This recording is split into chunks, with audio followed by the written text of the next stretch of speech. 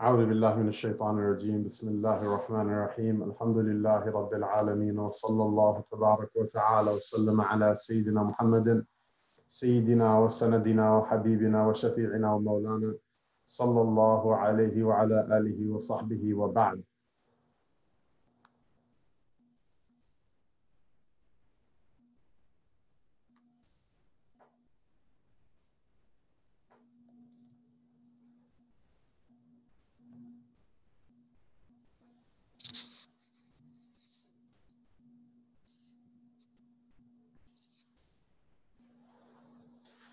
الحمد لله وكفى والسلام على عباده الذين اصطفى خصوصا على سيدنا محمد صلى الله عليه وعلى آله وأصحابه وأزواجه وذرياته ومن وافاه إلى يوم الدين وبعد. We today will read from the Shamā-il of Imam al-Tirmidhī, rahimahullah tabarak wa ta'ala. I was asked by my teacher and Sheikh, an elder, Mawlana Sheikh Amin, to read from the hadith of the Prophet sallallahu alaihi wasallam through this platform. I'm not quite sure why I was asked, given that Dar al-Qasim has a great number of people far more learned and pious than me. But my Sheikh Mawlana Abdul Halim Chishti, rahimahullah tabarak wa ta'ala, wa afahu wa hayyahu, mashallah, he's still alive, Allah ta'ala give him mercy, but he's still with us, mashallah.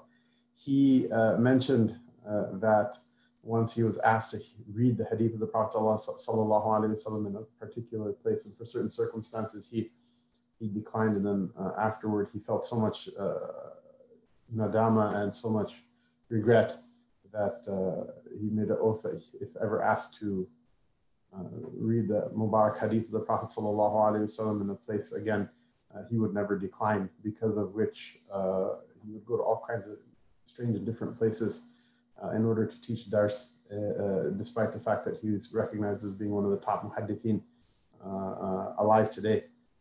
He would go to different places, big and small, because he said it's the mu'amala of the salat and salam of the Prophet sallallahu alaihi wasallam, so I resolved never to say no again. And so, despite my inability and my lack of qualification for this mansib, imitating the mode of our mashayikh and our teachers, we'll go ahead and read, inshallah. I'm very happy and proud to show that this mashallah, newest edition of the Shamā-il of Imam al-Tirmidhī, published with English translation by our friends at the Ghazali Institute, with the copious editing and notes by Sheikh Abdul Aziz Suraqa and Sheikh Aslam from Birmingham in the UK. Allah subhanahu wa ta'ala reward them. It will be our companion, as well as perhaps some side notes from the commentary on the Shamā-il of Sheikh al-Hadith Mawlana Zakaria rahimahullah tabarak wa ta'ala. And because unfortunately many people have the habits of starting books but never finishing them, I thought we would read from the middle of the book. So, like I said in my disclaimer from before, I'm not I'm not like the super most muhaqqiq individual. There are people who, mashallah, have a great deal of diqqa and precision and a great grasp on the field of hadith. So we won't be making too many scholarly comments in that sense, but more letting the hadiths read themselves and have the effects on the heart that they'll have, making some comments when pertinent or helpful from time to time. Why? Both for the sake of knowledge, but also for the love of the Messenger of Allah sallallahu alaihi wasallam, that love which is a shield against balaya and afat, against tribulations and against afflictions, and so that we can allow the nur of the hadith to take its own place, which is bigger than me and you, and it's bigger than Tirmidhi, and it's bigger than any of the names in the silsila. Rather, all of us, inshallah, join with this unbroken silsila, inshallah, that you hear from me, just like I read this Shamā-il of Imam Tirmidhī from my Sheikh, Ustadji Mawlana Hassan al-Mewati. Allah subhanahu wa ta'ala give him health and long life. One of the most saintly people I've seen in my life, who read this book from his sheikh, the vaunted and legendary muhaddith and faqih of the city of Lahore, Maulana Musa Khan Rouhani Bazi, a person of such learning that he wrote a number of works. He wrote a hashia on the Tafsir Baydawi, a work that very few people can even read, much less comment on. He was once grieved at the passing of his friend Maulana Abdul Haq, the founder of the Jamia Haqqaniya in Akord al-Khatak. And so he wrote a marthiyah, he wrote a poem of lament at his passing, in which he used the Arabic language to describe his friend as a lion, using over 100 different words for it, after having heard a modern professor of the Arabic language say that this is an urban legend or a myth, that Arabic has 100 different words. The same Musa Khan Rouhani Bazi, who taught at the most famous and well-known seats of hadith learning in the city of Lahore, the Jamia Ashrafiyya, with his sanad back to the Prophet sallallahu alaihi wasallam. That same Musa Khan Rouhani Bazi, who is buried in the Miani Saab Qabristan, the old Maqbara and graveyard of Lahore, that when they opened his grave, the fragrance of perfume came from it. And a number of the students who studied with me were there for his janazah, and some of them even saved the dirt from that grave, and we smelled the fragrance ourselves. And we also narrate this book through our Shaykh Maulana Abdul Halim al-Nu'mani, Mulaqab bi-Chishti, the chair of the Takhasus of Hadith in the Jamia Arabiya Islamiyya in Newtown, the Binuri Town Madrasa in Karachi, who then also narrates from a number of different individuals, the most preeminent of whom is Maulana Sayyid Hussein Ahmed al-Madani rahimahullah, but also including Sheikh Abdul Fattah Abu Ghudda and a number of the well-known and renowned muhaddithin of his age. And we have other people who gave us ijaza in this book, but we'll suffice with those two turuq inshallah for now. So we start with the chapter Babu ma ja'a fi libasi Rasulillah sallallahu alayhi wasallam, the chapter regarding the clothing of the Messenger of Allah sallallahu alayhi wasallam. So there's a slight preamble to this chapter. We remember the ash'ar of the Sheikh Sayyid Meher Ali Shah. He says, Teri surat numa jaan akhan, jana thi jaan ne jahan akhan, sach akhan tera badi shan akhan, jis shan thi shana sab baniya. That if I look at your picture, Ya Rasulullah alayka salatu wassalam, I say that this is life itself.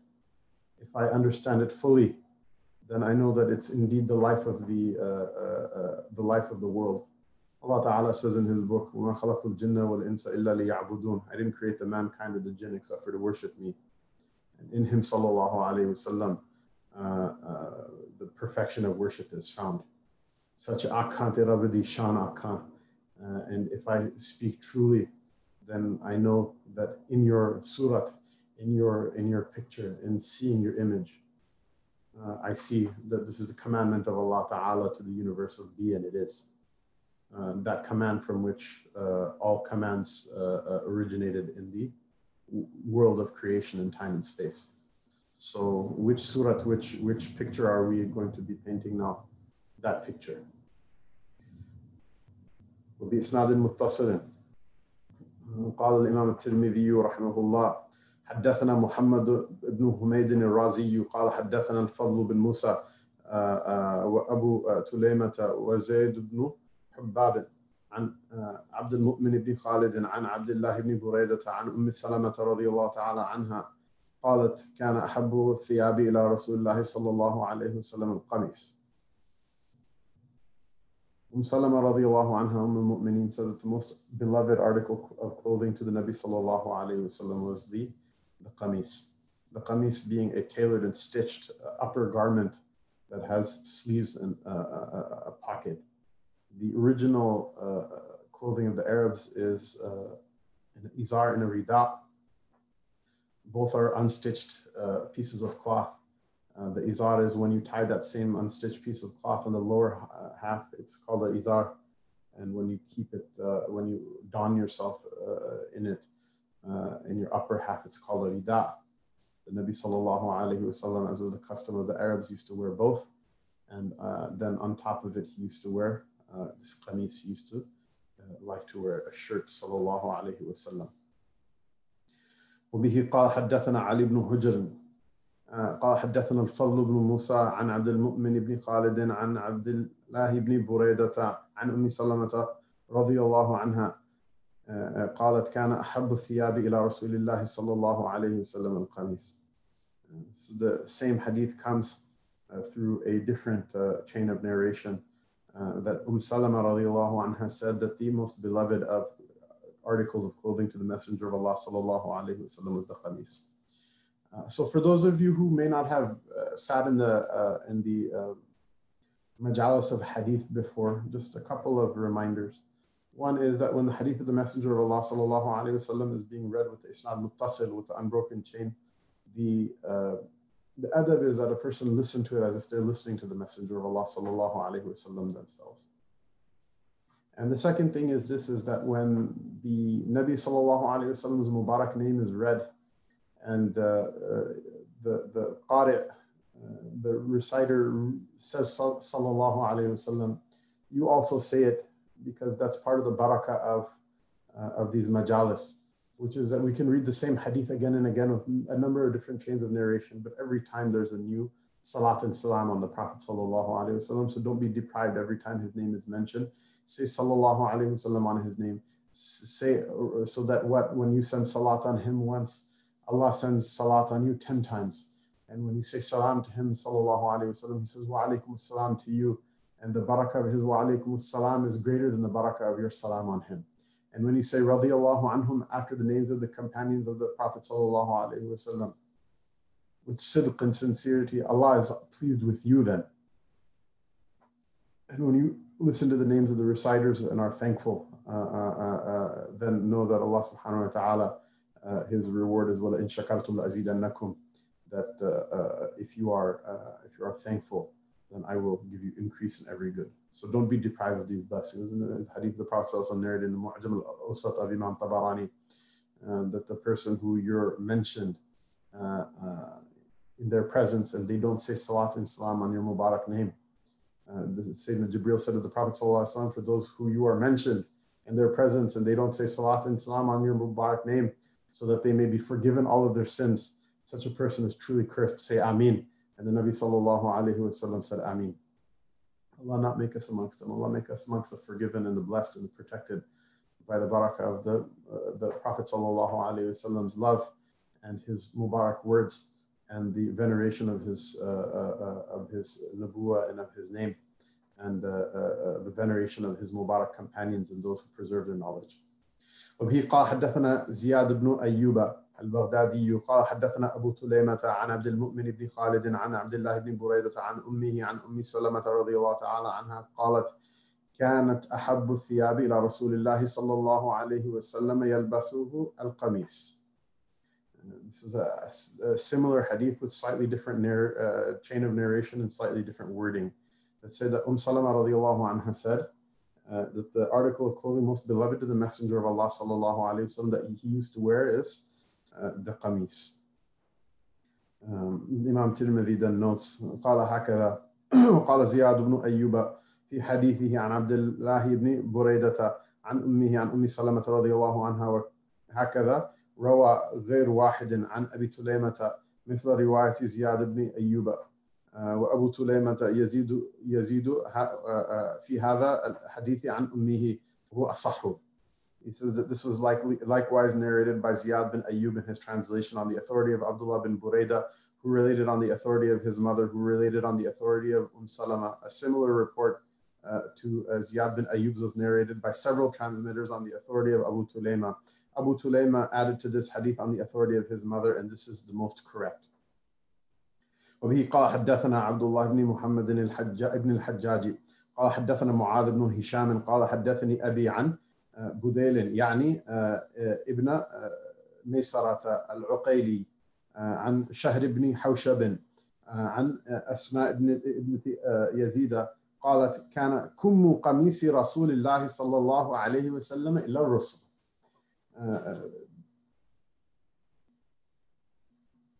Sayyidah Asma bint Yazid radiallahu anha narrates that the cuff of the sleeve of the Messenger of Allah sallallahu alaihi wasallam shirt was what? It was to the rusl, to the wrist.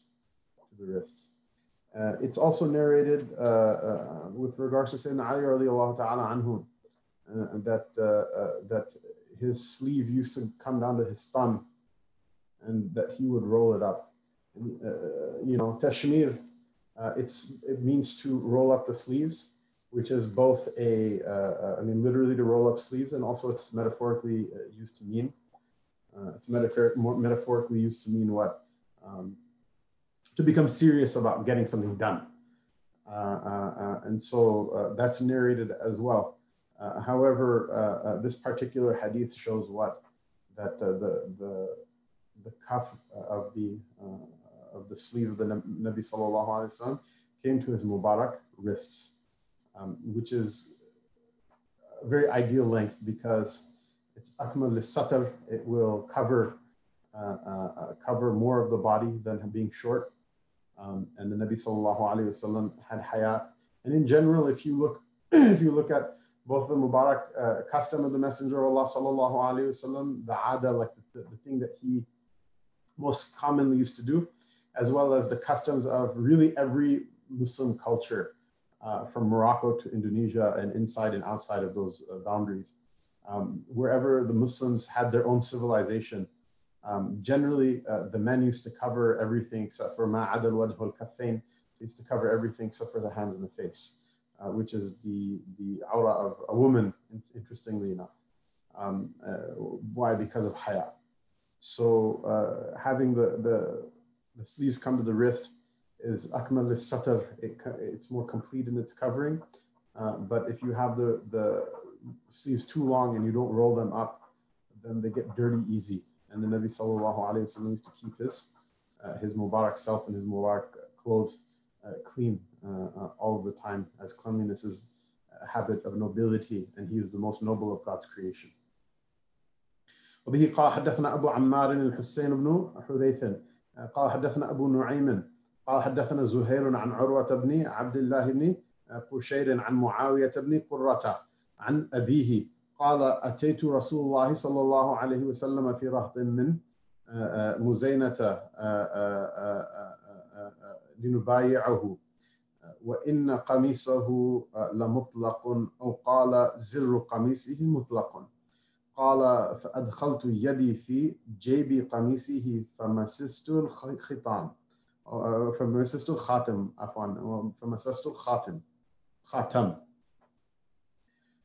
came to the Sayyidina Muawiyah ibn Qurra narrates from his father that I came to the Messenger of Allah sallallahu alaihi wasallam with a group of people from the tribe of Muzayna so that we could pledge our fealty to him. His shirt was open sallallahu alaihi wasallam, meaning what? It wasn't fully buttoned up. He said that I inserted my hand into the opening of his shirt, meaning from the back, and I touched the seal of prophethood. The Khatam al-Nubuwah, in this context, it meant a small seal. It was an oblong piece of flesh that was slightly raised, that was between the two shoulder blades of the Prophet ﷺ, which was there on every one of the Anbiya alayhimus salam. And there's an entire chapter in the earlier part of Tirmidhī which discusses the narrations regarding that seal. that's described like the size of the egg of a dove. And inshallah, if we get a chance to, inshallah, we can go back and read from the beginning once we read through to the end. But he said that the Nabi sallallahu alaihi wasallam, the point is that he was A, had a qamis on, B, was slightly unbuttoned. And he, the curiosity of this particular companion was such that he wanted to himself feel the khatam and see it and bear witness to it. And the Prophet ﷺ allowed to. Although this is somewhat of an, it's like abnormal to just walk up to somebody and put your hand in the back of their shirt, but because it had to do with the dalil of his nubuwah, the proof of his blessed prophethood, he allowed it to happen, not just in this case, but in a handful of other cases as well. وبه قال حدثنا عبد بن حميد قال حدثنا محمد بن الفضل قال حدثنا حماد بن سلمة عن حبيب بن الشهيد عن الحسن عن أنس بن مالك رضي الله عنه أن النبي صلى الله عليه وسلم خرج وهو يتكئ على أسامة بن زيد عليه ثوب قطري قد توشح به فصلى بهم. وقال ابن حميد قال محمد بن الفضل سألني يحيى بن معين عن هذا الحديث أول ما جلس إلي فقلت حدثنا حماد بن سلمة فقال لو كان من كتابك فقمت لأخرج كتابي فقبض على ثوبي ثم قال أملله علي فإني أخاف ألا ألقاك فأمليته عليه ثم أخرجت كتابي فقرأت عليه. The Messenger of Allah sallallahu alayhi wasallam, it's narrated by Sayyidina Anas bin Malik that he went out sallallahu alayhi wasallam while leaning on Sayyidina Usama bin Zayd, and he was wearing a qitri garment. So the footnote, qitri here is an ornate cotton mantle with red colored patterns that was produced in a particular area of the Arabian Peninsula. And so he had this mantle which he had thrown on loosely, and then he led the people in the salat. So this is the hadith. And then one of the beautiful things about reading hadith is on top of the greatest blessing of all, which is knowing the knowledge of the Prophet sallallahu alaihi wasallam's ahwal and maqal of his states and his Mubarak words. There's an entire cultural scaffolding which holds that institution up. And so we also learn how to venerate that knowledge in those Mubarak words as well. Abd ibn Humayd said to Muhammad bin Fadl that Yahya ibn Ma'in asked me about this hadith the very first time he sat with me. These are two muhaddithin that met each other. And so they asked each other about the hadith. And he said that it was narrated to me by Hamad bin Salama. And so he asked him, he says that, do you have it written? Because this was a way that they used to, I guess, double check the precision of the narration. That if someone had a written record of the hadith, they would oftentimes remember it, memorize it, and state it from memory, but they would say, do you have that original record the first time you sat and heard this hadith? Does that still exist? Can I see it? Which is good. It's like, trust but verify was not, it wasn't invented by Ronald Reagan or by the Soviets. This is our tradition from antiquity. And so he says that do you have it written down? Would you relate it to me from the written record? And so he said, I got up to go and find the written record and come back to him. And so he grabbed me by my clothes. And he said, sit down and dictate it to me right now from memory, because I fear, what if you leave and then you never come back? Then I will not have taken hadith from you. Meaning I'd rather take it from your memory first, rather than risk us never meeting again.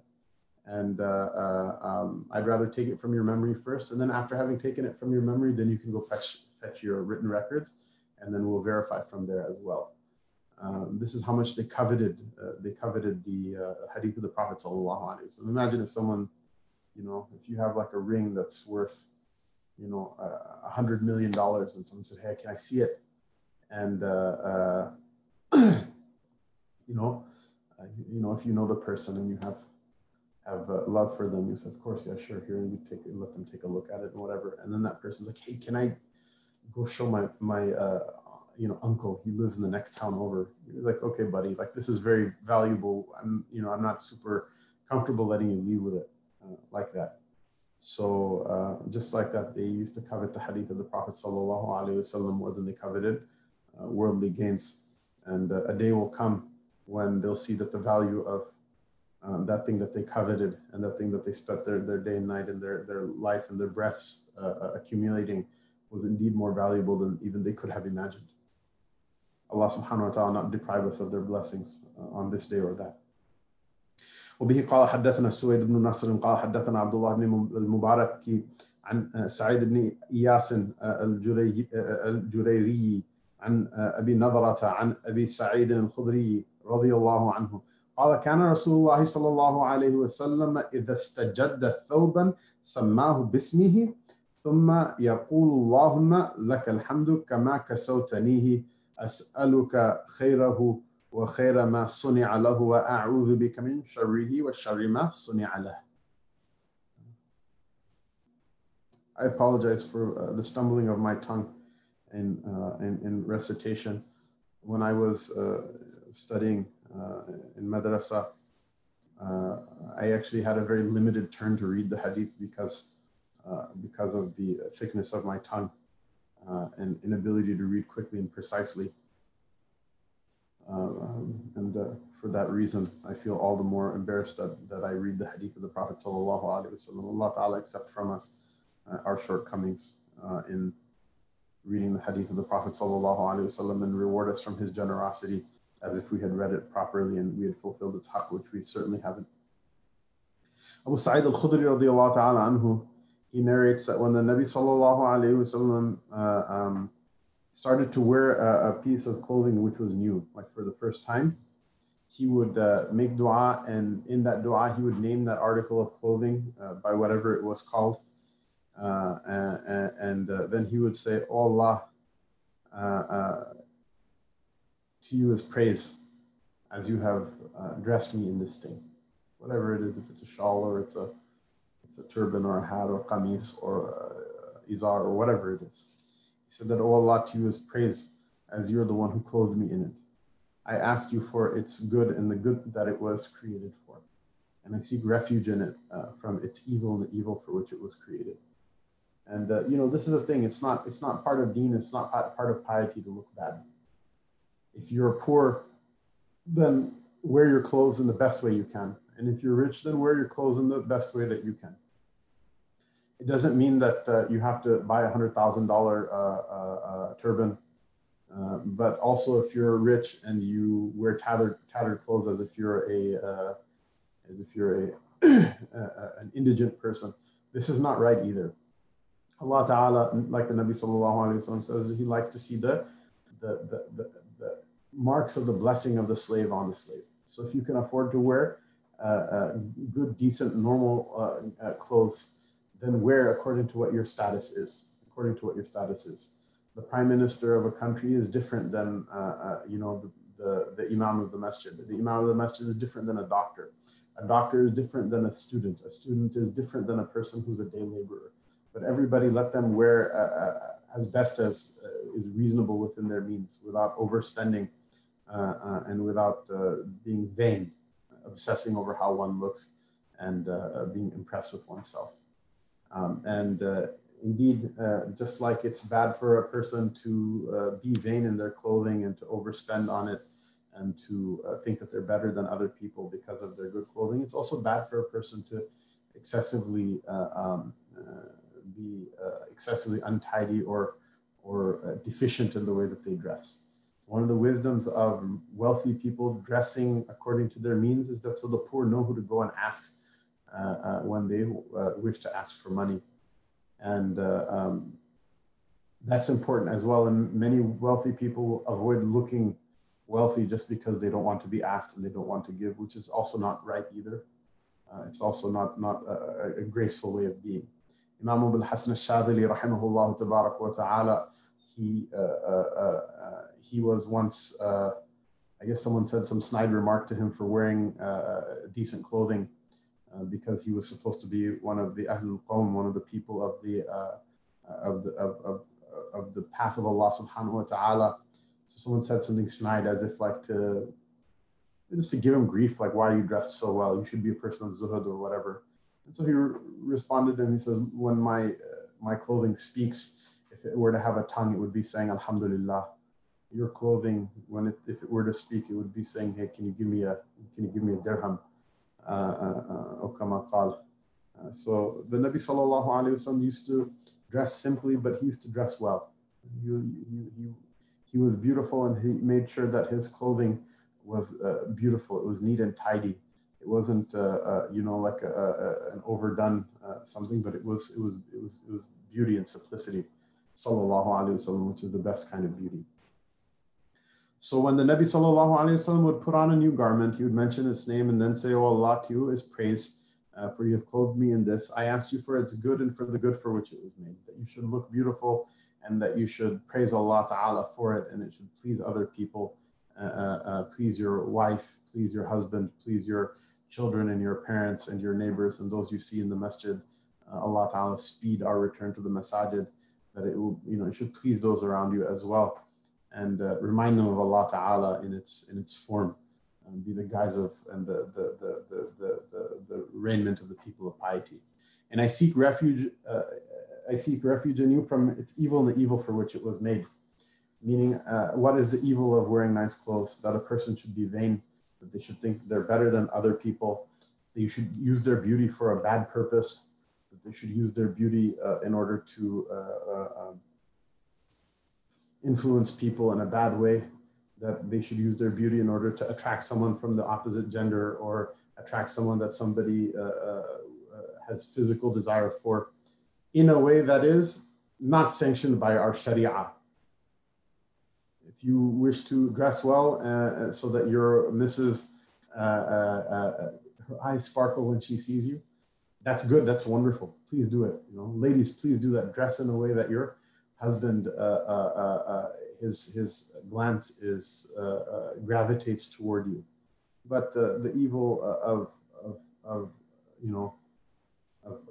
looking good in your clothes is what is to do it in a way that's not sanctioned by our sacred and holy Sharia, or in order to make someone think that you're more pious than you are, in order to get some sort of non-deen related benefit from them, or in order to swindle them or to deceive them in a scam, or in order to give them an impression that's not true while they're conducting business with you, or the like. The Nabi sallallahu alaihi wasallam sought refuge in those things, and he's bari, he's pak and tahir from any possibility of something like that happening anyway.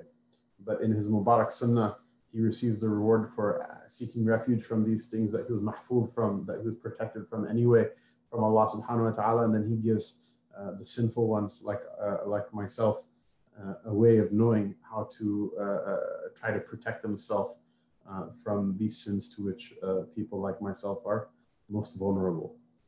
وفي قال حدثنا هشام بن يونس الكوفي قال حدثنا القاسم بن مالك المزني عن الجريري عن أبي نضرة عن أبي سعيد الخدري عن النبي صلى الله عليه وسلم نحوه. This is another chain of narration for the same hadith. وبه قال حدثنا محمد بن بشار قال حدثنا معاذ بن هشام قال حدثنا عن أبي قتادة عن أنس بن مالك رضي الله عنه قال كان أحب الثياب إلى رسول الله صلى الله عليه وسلم يلبسه الحبرة.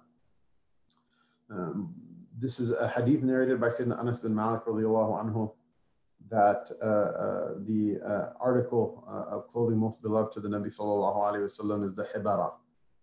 The hibara is described as being what? An ornate Yemeni mantle made from soft cotton. Imam Bajuri notes in this narration, notes that this narration does not contradict previous hadiths in which the mention that the article of clothing most beloved to the Prophet ﷺ was the qamis. The Prophet ﷺ's love of the qamis was with regards to the articles of clothing which are stitched, whereas his love for the hibara was in regards to articles which are of clothing which are unstitched. That it was like a mantle and overpiece that was unstitched. Like this is unstitched, whereas this is stitched. It is also possible that his preference for the qamis was when he was with his family, and his preference for the hibara was when he was with his companions. So this is one of the beautiful things about hadith, is that if the hadith were, as is the spurious and baseless accusation from the demented imagination of those people who hate deen, was that the books were cooked with regards to hadith of the Prophet ﷺ. Hadiths like this really wouldn't have made the cut. And the fact of the matter is that every narrator, when they narrated something, they would narrate something that they saw, which was not the entire picture. The only person who knows the entire picture of the sunnah of the Prophet ﷺ is him himself, sallallahu alaihi wasallam. Everyone thereafter preserved some part of his sunnah, some people more than others, some people more of his words than others, some people more of his actions and his states than others. Some people saw him 360 days a year, and another person maybe only saw him for 5 or 4 or 3 or 2 or 1. But they may not be the same days as the former. And so all of these are like pieces of the puzzle. Somebody saw this from the Prophet ﷺ that at that time, that his time he spent with him, that hibara was the most beloved article of clothing to him. And it may be in a particular context, or it may be universal. And then afterward, the ulama, the muhaddithun, and maybe even more than them, the fuqaha, they then look at all of these pieces of the sunnah of the Messenger of Allah sallallahu alaihi wasallam, and it's like a puzzle that they're putting together, seeing where the pieces fit. And only the most asinine and literalist of outlooks would see a conflict in these things, because it's very possible that something is the case in a particular scenario and something is the case in another one. So inshallah, these are some of the ways the ulama tried to understand these hadith that I shared from these footnotes that are prepared with this wonderful volume. And I also gave some possibilities that came to my mind as well. And this is one of the beauties of the student of knowledge, is that they can read through all of these things and hear all of the different opinions of the ulama, and then try to make sense also themselves of it, which every person, understanding their pay grade. Obviously, we're not the great muhaddithin or fuqaha of the ummah, but also we're allowed to think about things ourselves. It's just best not to be too super impressed with your own opinion. You're allowed to have. وبه قال حدثنا محمود بن غيلان قال حدثنا عبد الرزاق قال حدثنا سفيان عن عون بن أبي جحيفة عن أبيه قال رأيت النبي صلى الله عليه وسلم وعليه حلة حمراء كأني أنظر إلى بريق ساقيه قال سفيان أراها حبرة. How beautiful is the hadith of the Prophet sallallahu alaihi wasallam, and how beautiful is the Messenger of Allah sallallahu alaihi wasallam. Awn bin Abi Juhayfa narrates from his father, who said, radiyallahu anhu, I saw the Messenger of Allah sallallahu alaihi wasallam, I saw the Prophet sallallahu alaihi wasallam as he was wearing a hulla, 2 red garments. And so the hulla is described in the commentaries, in Hazrat Shaykh Mullah Zakariya's commentary, as a upper and lower garment which are cut from the same cloth. So what would fit into the definition of hulla? Like Desi people wear shalwar qamis, right? And generally it's the same cloth that the sirwal, the whatever loose pants, and the qamis, the tunic, the upper garment, are generally made from the same, they're cut from the same cloth. That would be a hulla. Obviously the hulla of the Prophet ﷺ wasn't a shalwar qamis, in the sense that the Nabi ﷺ never wore sirwal. He never wore shalwar or pants. Rather, he would wear ﷺ an izar, an unstitched lower garment, which is similar to the izar which is worn in ihram, or what we would refer to in Urdu as a dhoti or a lungi. But here he was wearing a red qamis and a red lower garment, red izar, and they're both from the same from the same cloth. So the Nabi sallallahu alaihi wasallam was wearing red, and Abu Juhayfa says radiyallahu anhu, when describing this Mubarak clothing of the Messenger of Allah sallallahu alaihi wasallam, he said, "It is as if I was looking at the radiance or the lightning of the shimmer of his blessed shins right now while thinking about this hadith." And it's beautiful. Why? Because of how much love and reverence he described the Messenger of Allah sallallahu alaihi wasallam with. And even more than that, what did he see? He said that it's as if I'm seeing the radiance of his blessed what? His Mubarak shins.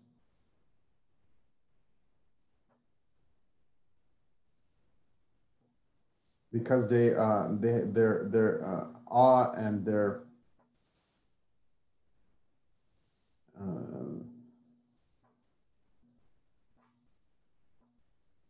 humility in front of the Messenger of Allah sallallahu alaihi wasallam was that they would look down when he was there. It was difficult for them to look at him directly in the eyes or in the face.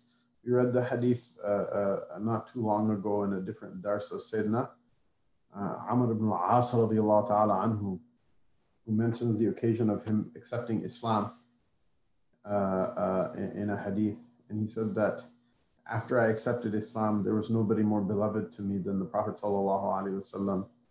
And the awe and the veneration of him in my heart overwhelmed me to the point where after that day, if you ask me to describe him, I don't know if I could have described him, because I don't recall being able to even look at him with my complete vision, meaning I couldn't fill my eyes with him. It was too much. It was overwhelming for me.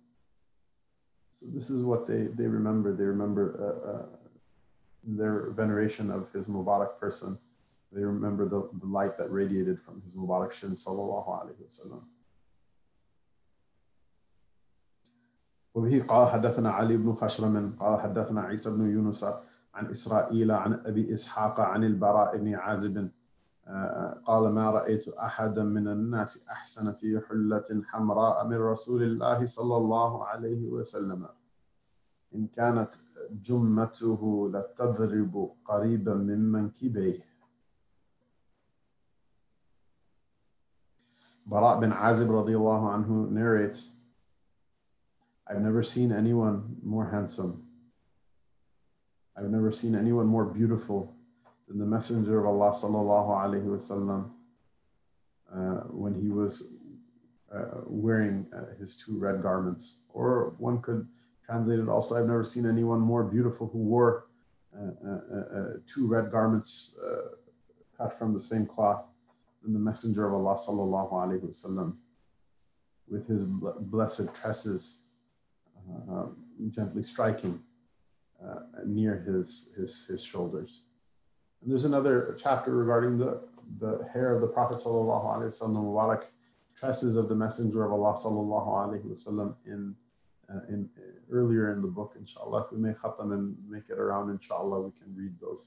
But the Messenger of Allah sallallahu alaihi wasallam, his Mubarak habit was to keep relatively long hair.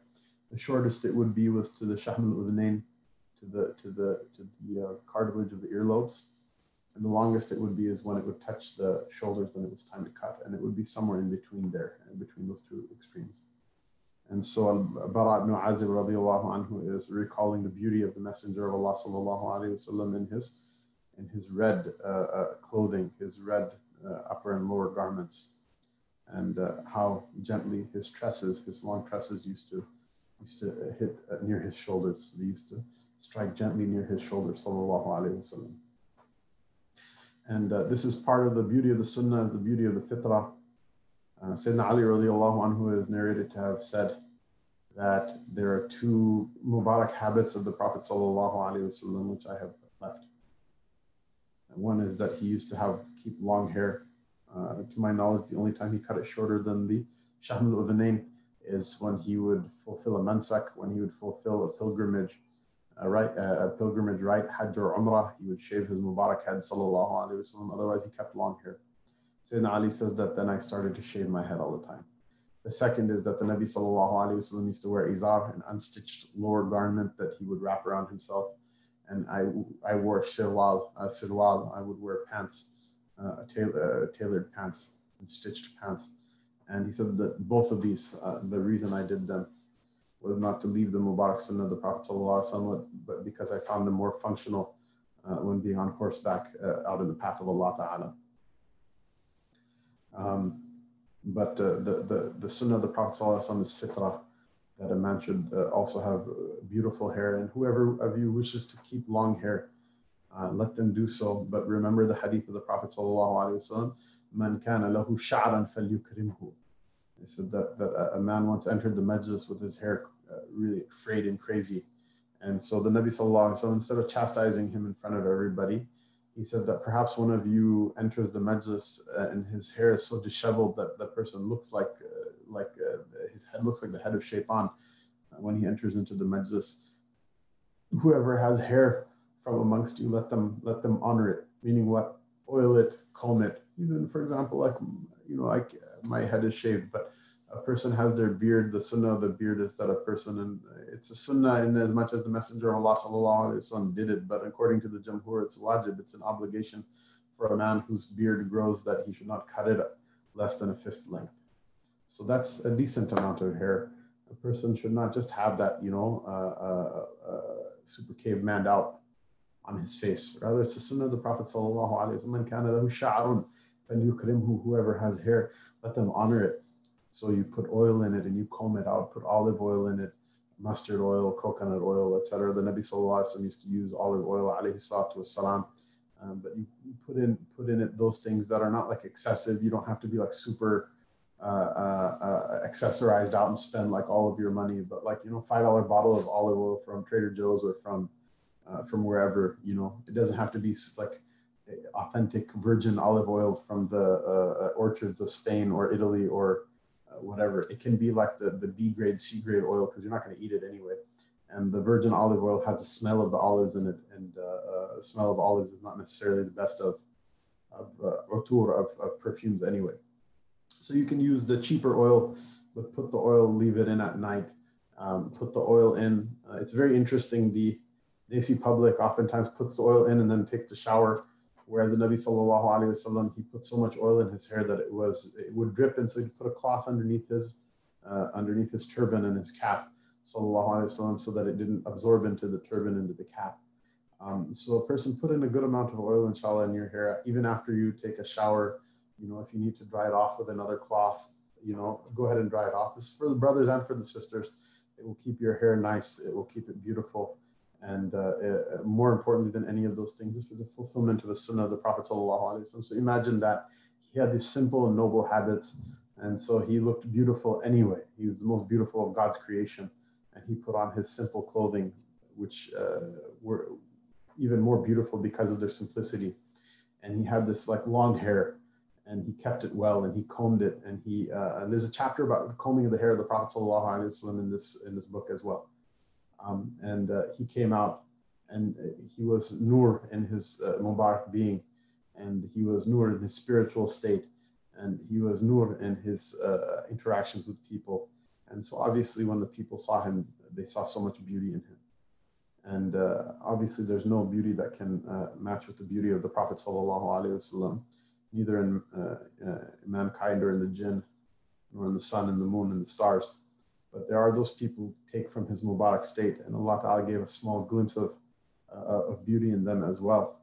And we saw that from our Mashayikh, Mawlana Shaykh Amin, one time. He described his teacher, Mawlana Qari,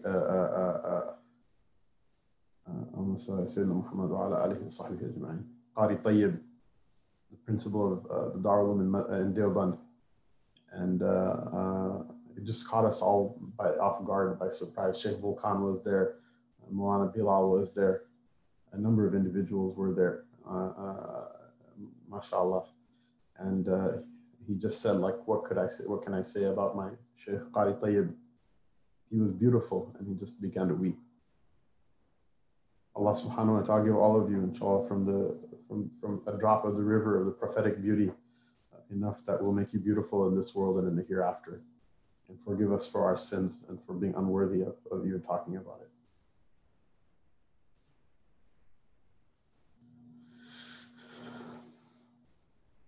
وفي قال حدثنا محمد بن بشار قال أنبأنا عبد الرحمن بن مهدي قال حدثنا عبيد الله بن إياد عن أبيه عن أبي رمثة عفوا قال رأيت النبي صلى الله عليه وسلم وعليه بردان أخضران. It's a hadith narrated by Abu Rimtha. He said, I saw the Messenger of Allah sallallahu alaihi wasallam with two green cloaks, like outerwear cloaks. sallallahu alaihi wasallam. قال حدثنا عبد بن حميد قال حدثنا عفان بن مسلم قال حدثنا عبد الله بن حسان العنبري عن جدتيه دحيبة وعليبة عن قيلة ابنة مخرمة قالت رأيت النبي صلى الله عليه وسلم وعليه أسمال مليتين كانتا بزعفران وقد نفضه وفي الحديث قصة طويلة.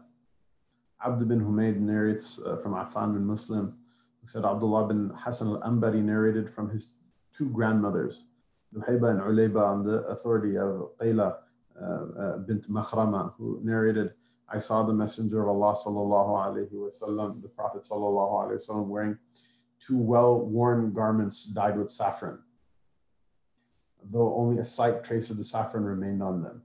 And then it's mentioned that there's a lengthy story behind this hadith. And the story is as follows. A man came and said, peace be upon you, O Messenger of Allah, to which he replied, in peace and Allah's mercy be upon you. He was wearing two well-worn garments dyed in saffron, and in his hand was a palm frond.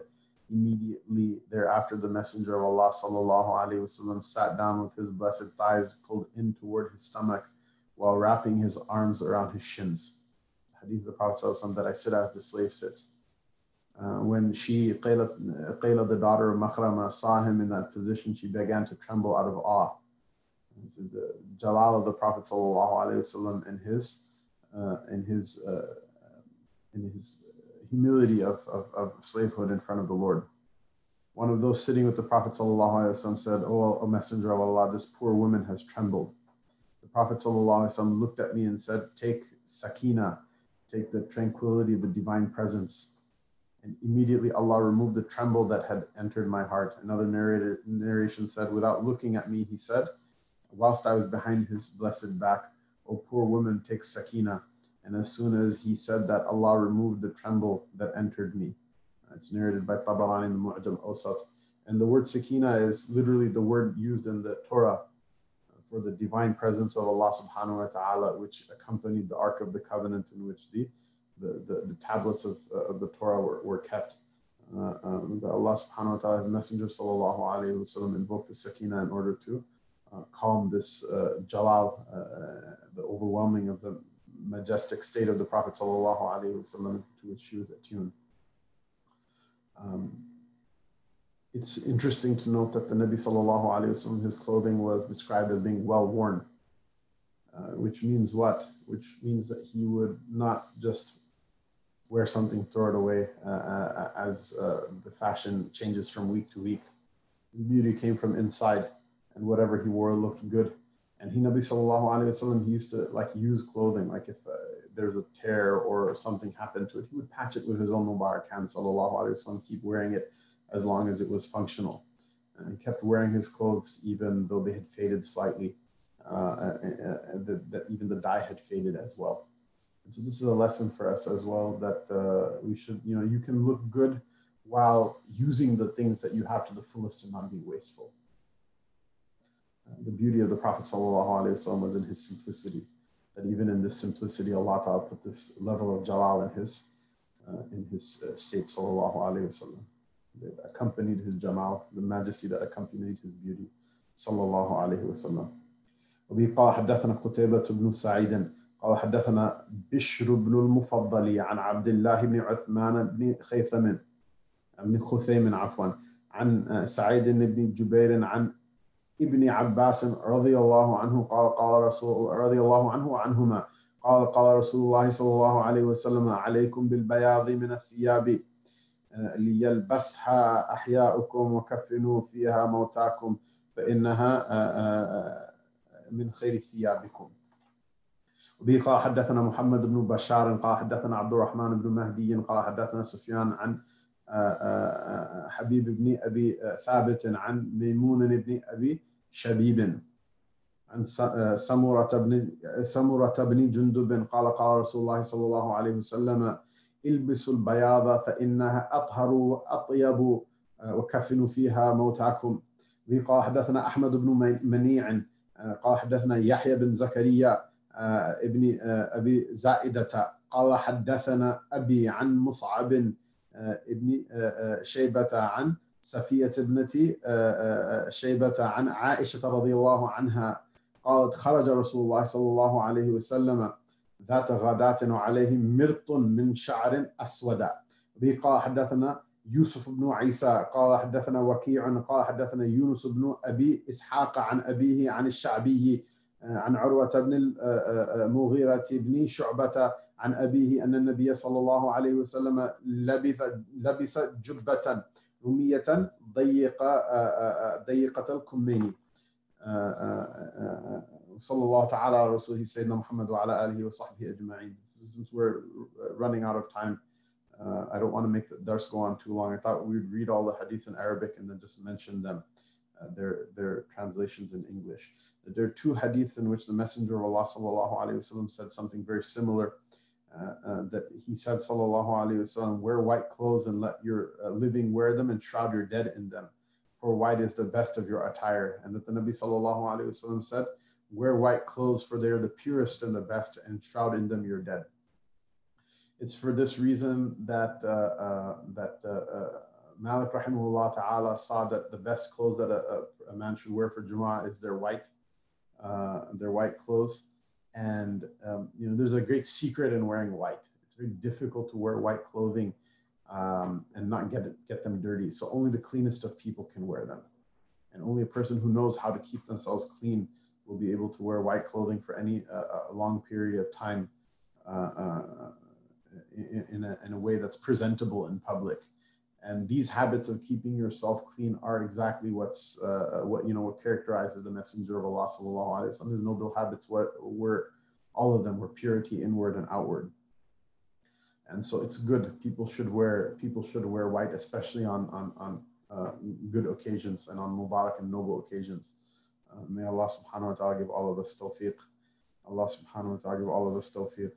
And then the khitamuhu misk, the last hadith of the chapter for today, is narrated by Mughirah ibn Shu'bah, who said that the Prophet sallallahu alaihi wasallam wore a jubba rumiyya dayiqat al-kummain. The Nabi sallallahu alaihi wasallam, he once wore a Roman jubba. Jubba is an overcoat. For whatever reason, our Desi public seems to refer to this article that the Americans refer to as a thobe. The word thobe means cloth. The article of clothing it's a qamis. It's essentially a long qamis, the ankle length shirt that the different Arabs in their different lands call different names. Like they'll call it a dishdasha in some parts of the Khalij, or they'll call it a qandura in other parts of the Arab world. They'll call it a jalabiya or jalaba in different parts of the Arab world. That's not what a jubba is. A jubba is a coat which is worn over your clothing and it is open from the front. That's what a jubba is. That the Nabi sallallahu alaihi wasallam, one of his jubbas was in the Roman style, meaning what? It was dayiqul kumain. That the sleeves of the jubba were tailored to fit the length and the width of the arms of the Nabi sallallahu alaihi wasallam. And so we see, especially the ulama of Sham and Turkey, they wear these types of jubbas, and even in the Indian subcontinent, I guess the difference between what a sherwani is and what a jubba is that the sherwani is fitted to the body of a person, whereas jubba is usually not fitted. It's kind of an A-shaped cut. But in that sense, it's similar. The sherwani is open, it buttons up from the front. But the Nabi sallallahu alaihi wasallam used to wear a Roman-style jubba, which had tailored and fitted sleeves. And Allah subhanahu wa ta'ala give us the tawfiq of having that surah that guides of the Prophet sallallahu alaihi wasallam outwardly, and may He give us from its favor inwardly. May Allah subhanahu wa ta'ala look at us in our poor and pathetic attempt to imitate His beloved sallallahu alaihi wasallam, and take pity on us by the virtue of His love of that Prophet sallallahu alaihi wasallam. Allah ta'ala is the one who said in His Mubarak book, وَمَا كَانَ اللَّهُ لِيُعَذِّبَهُمْ وَأَنْتَ فِيهِمْ وَمَا كَانَ اللَّهُ مُعَذِّبَهُمْ وَهُمْ يَسْتَغْفِرُونَ. Allah ta'ala wasn't going to send down His torment on them as long as you're amongst them. So whatever portion of the Nabi sallallahu alaihi wasallam and his Nabawi mirath, his legacy that we have left with us, this is the time to bring it out and bring it to life inwardly and outwardly, both inwardly and outwardly. And in the hopes that Allah subhanahu wa ta'ala will, through it, ward off from us calamity and punishment and difficulty. وَمَا كَانَ اللَّهُ لِيُعَذِّبَهُمْ وَهُمْ يَسْتَغْفِرُونَ. And Allah ta'ala wasn't to send down His torment as long as they keep seeking forgiveness from Him. اللهم أنت ربنا لا إله إلا أنت خلقتنا ونحن عبادك ونحن على عهدك ووعدك ما استطعنا نعوذ بك من شر ما صنعنا نبوء لك بنعمتك علينا ونبوء بذنوبنا فاغفر لنا فإنه لا يغفر الذنوب إلا أنت. جزا الله عنا سيدنا محمد صلى الله عليه وسلم ما هو أهله. جزا الله عنا سيدنا محمد صلى الله عليه وسلم ما هو أهله. جزا الله عنا سيدنا محمد صلى الله عليه وسلم ما هو أهله. سبحان ربك رب العزة عما يصفون والسلام على المرسلين والحمد لله رب العالمين. اللهم اغفر وارحم وادفع عنا البلايا والآفات بركة الفاتحة.